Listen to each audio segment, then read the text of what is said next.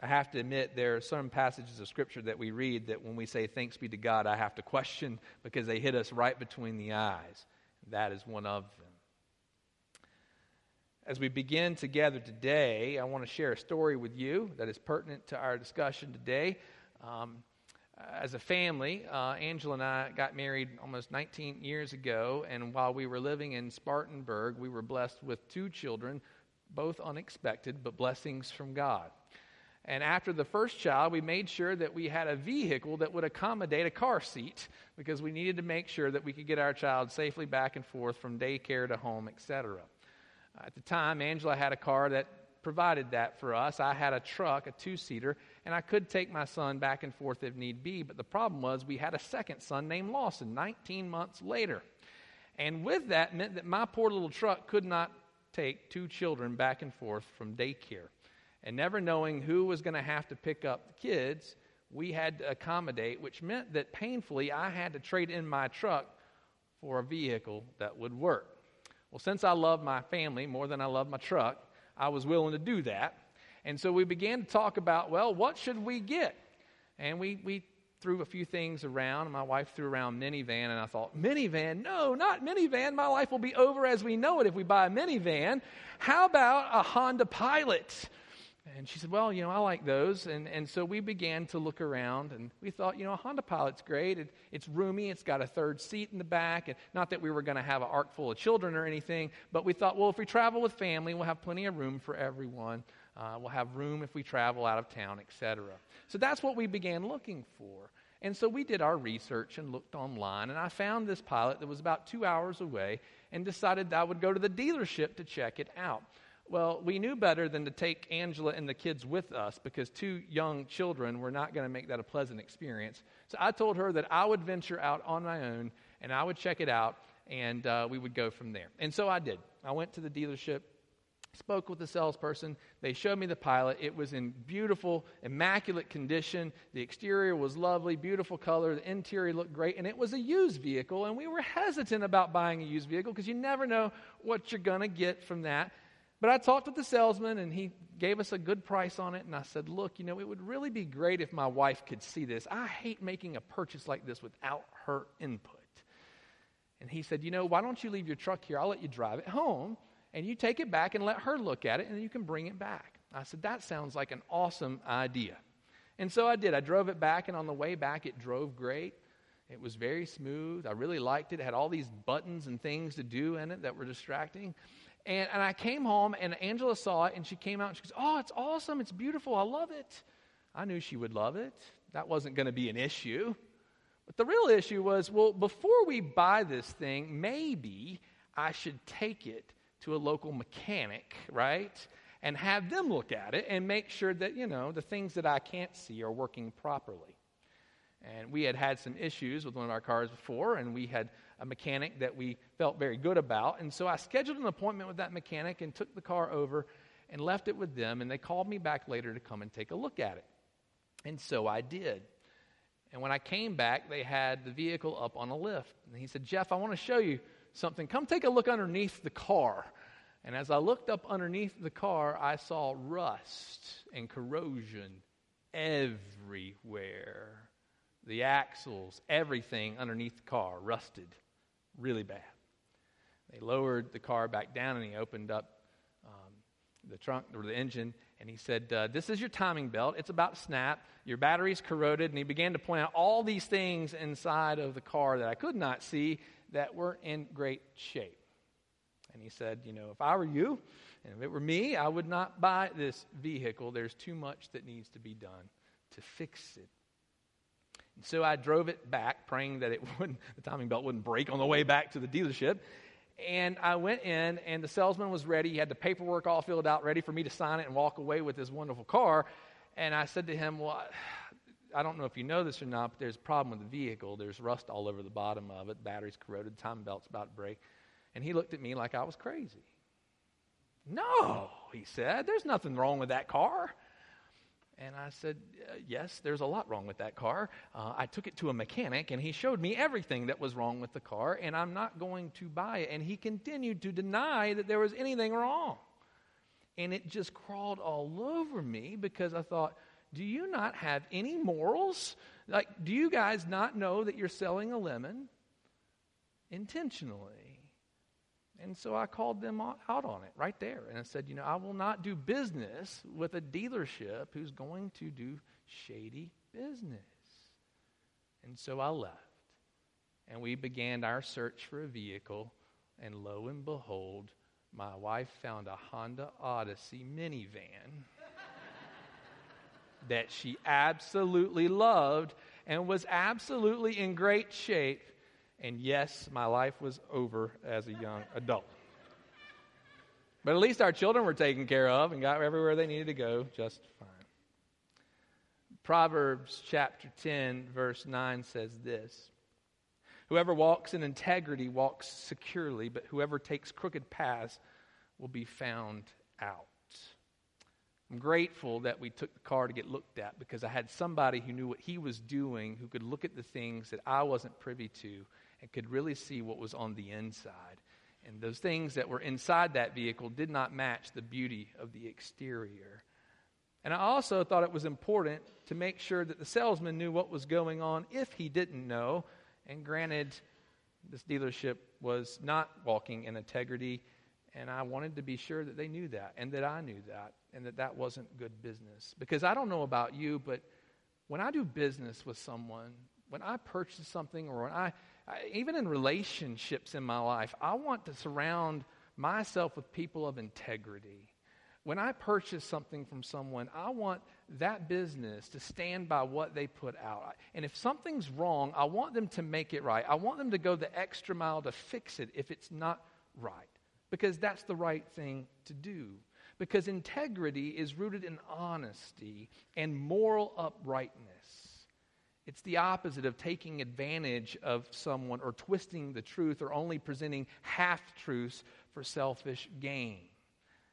Whoever walks in integrity can sleep well at night because they know that they have done everything to the best of their ability. They've done it the right way.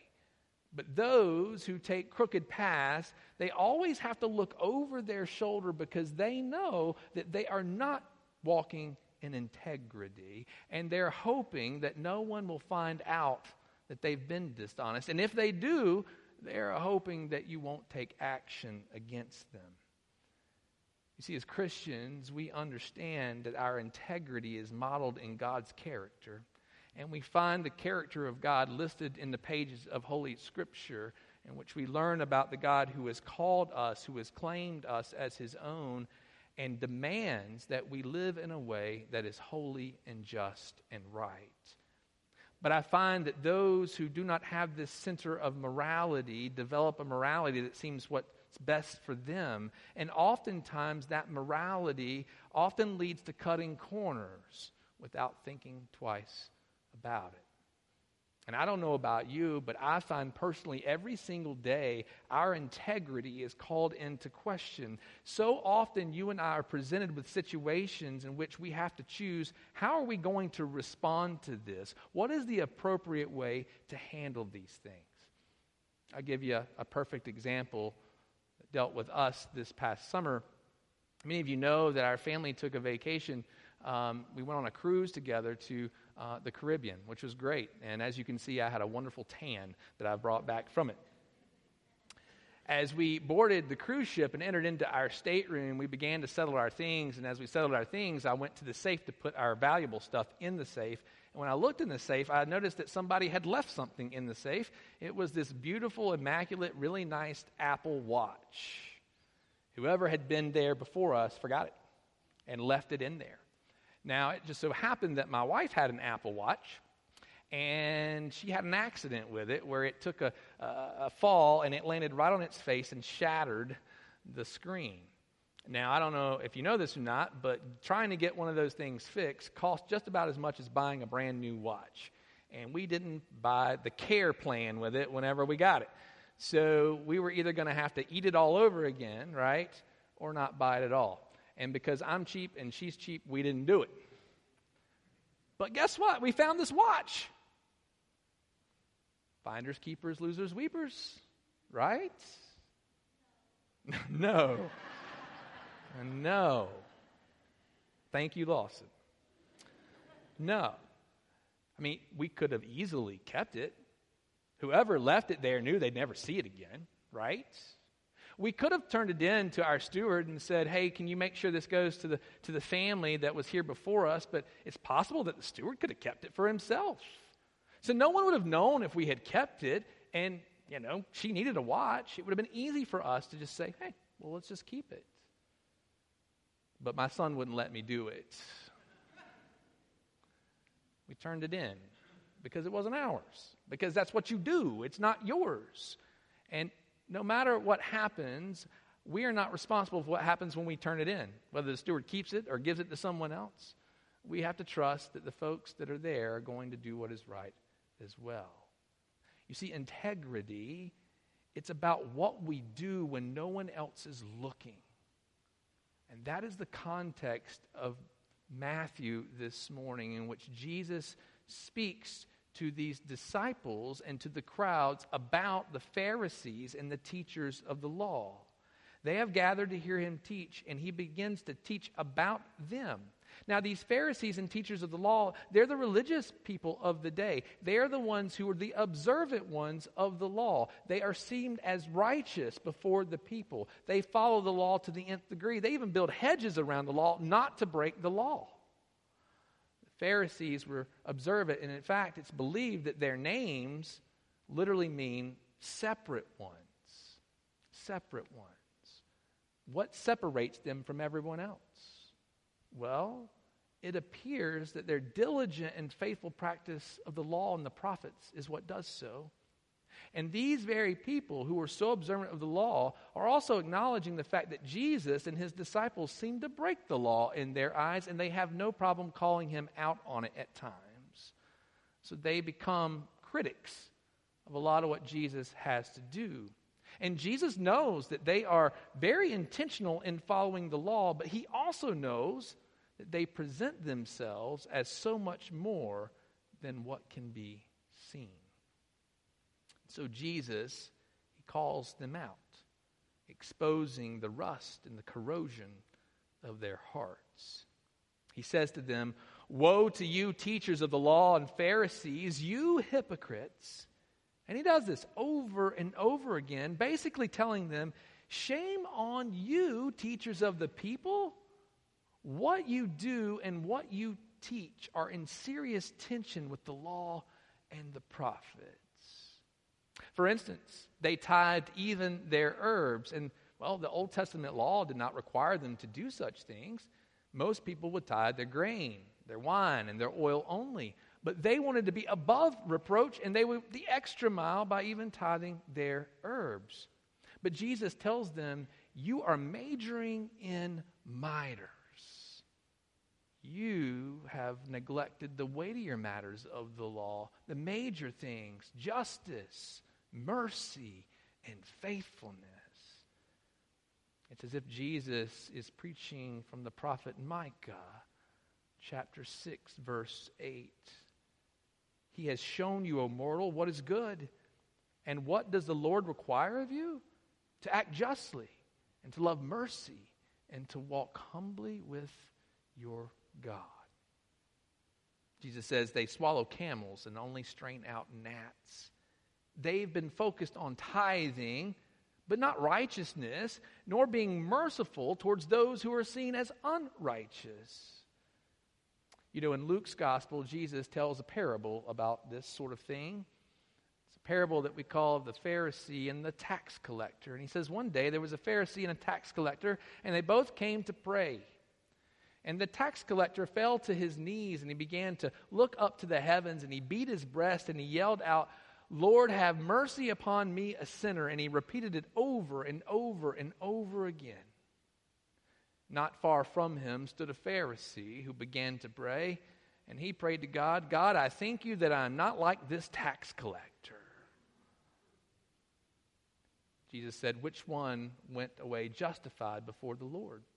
The Pharisee or the tax collector? He says it was the tax collector who humbled himself. In addition, Jesus addresses their ritual purity regarding cleanliness. He tells them, you clean the outside of the cup and the dish, but inside they're full of greed and self-indulgence.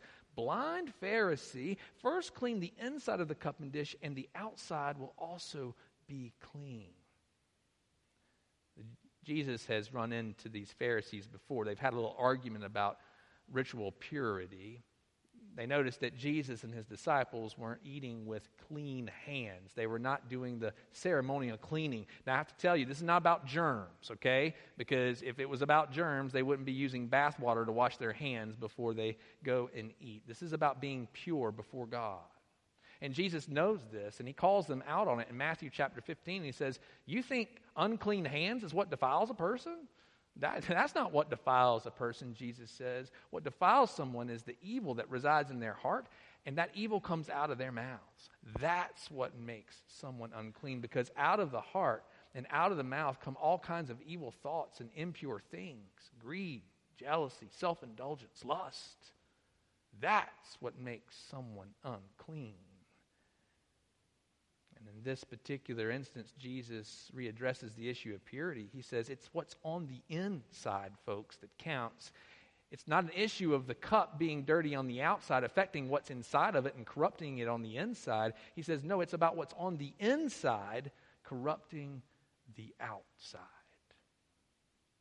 He then goes on to say, you're like whitewashed tombs, which look beautiful on the outside, but on the inside are full of the bones of the dead and everything unclean. In the same way, on the outside you appear to people as righteous, but on the inside you are full of hypocrisy and wickedness.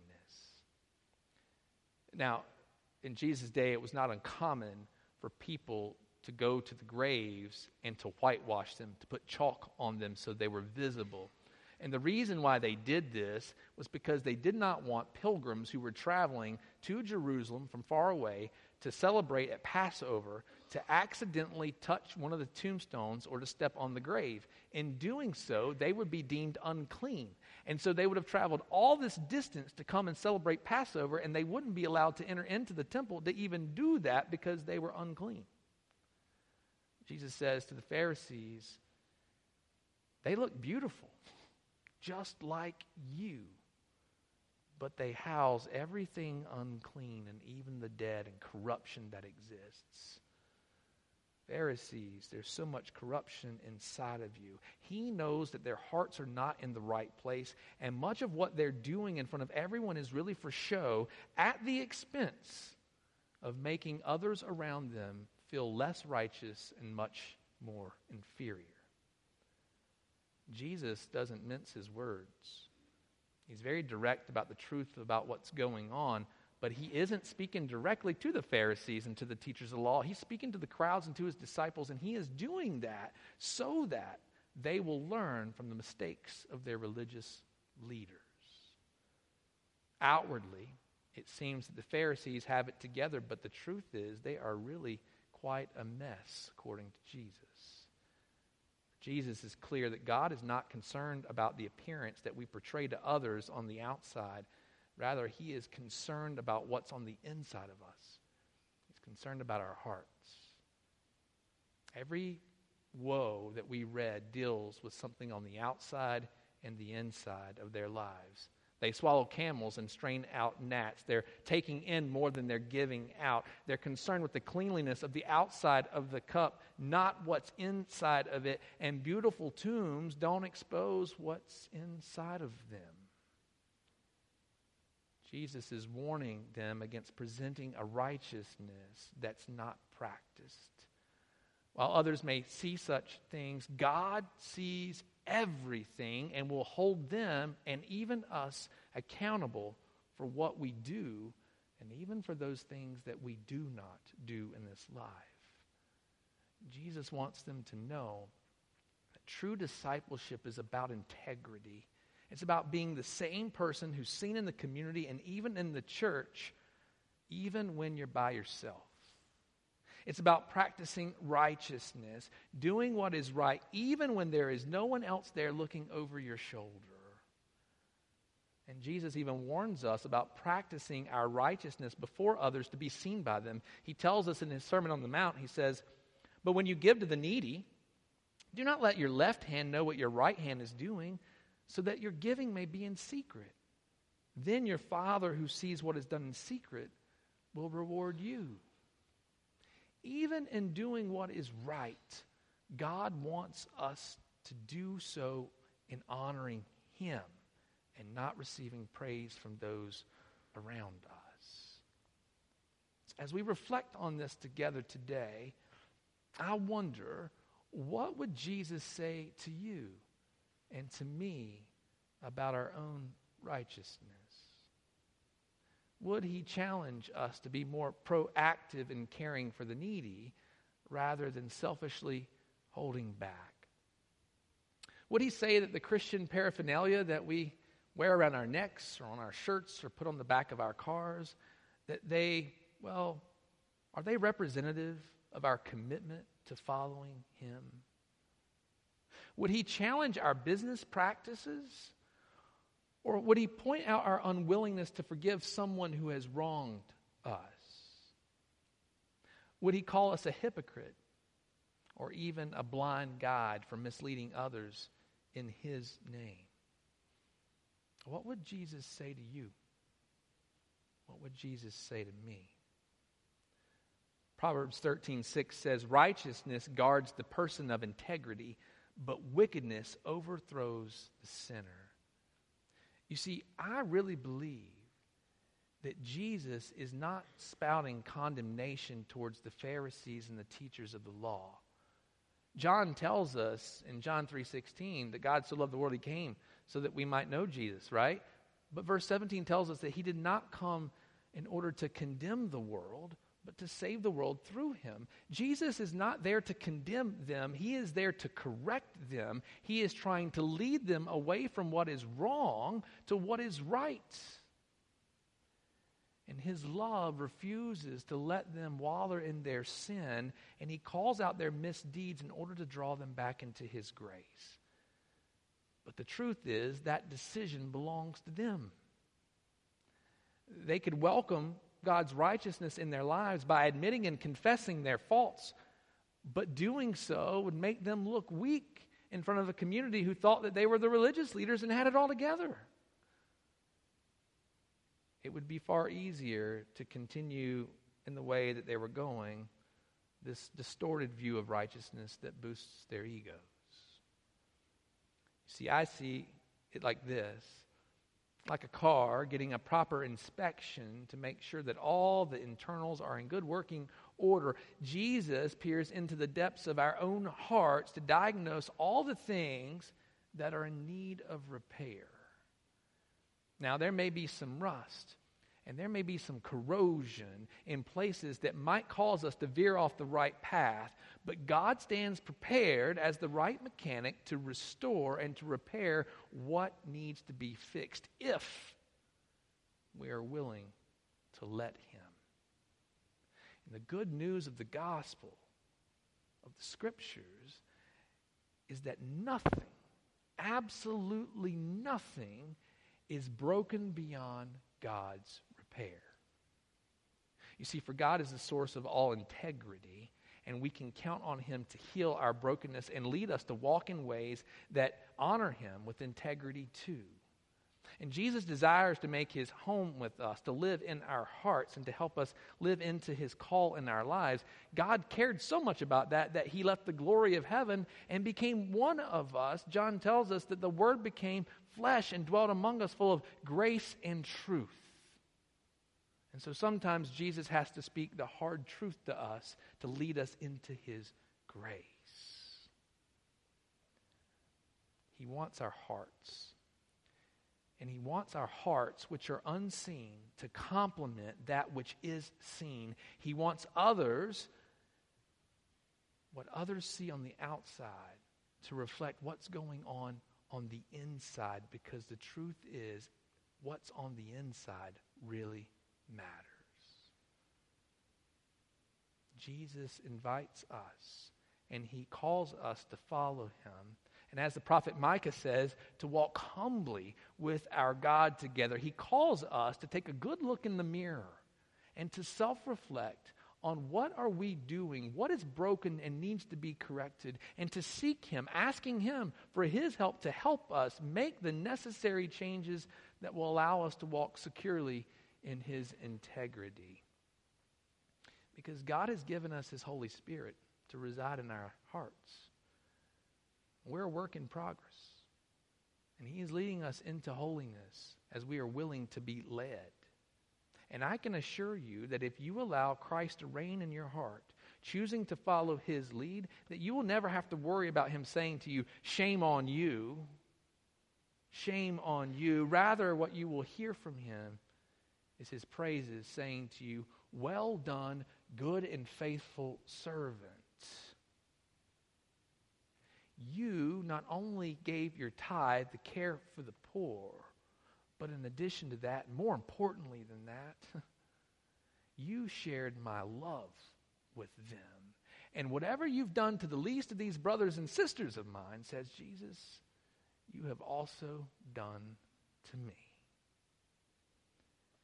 My prayer is that together we will allow Jesus, Spirit's work in our lives, to move us into God's character, a character of integrity, that what we do in our discipleship, what happens here on Sunday morning, what happens when we're out in the community where others see us, is exactly the same as when we're by ourselves or when we're doing things that others cannot see.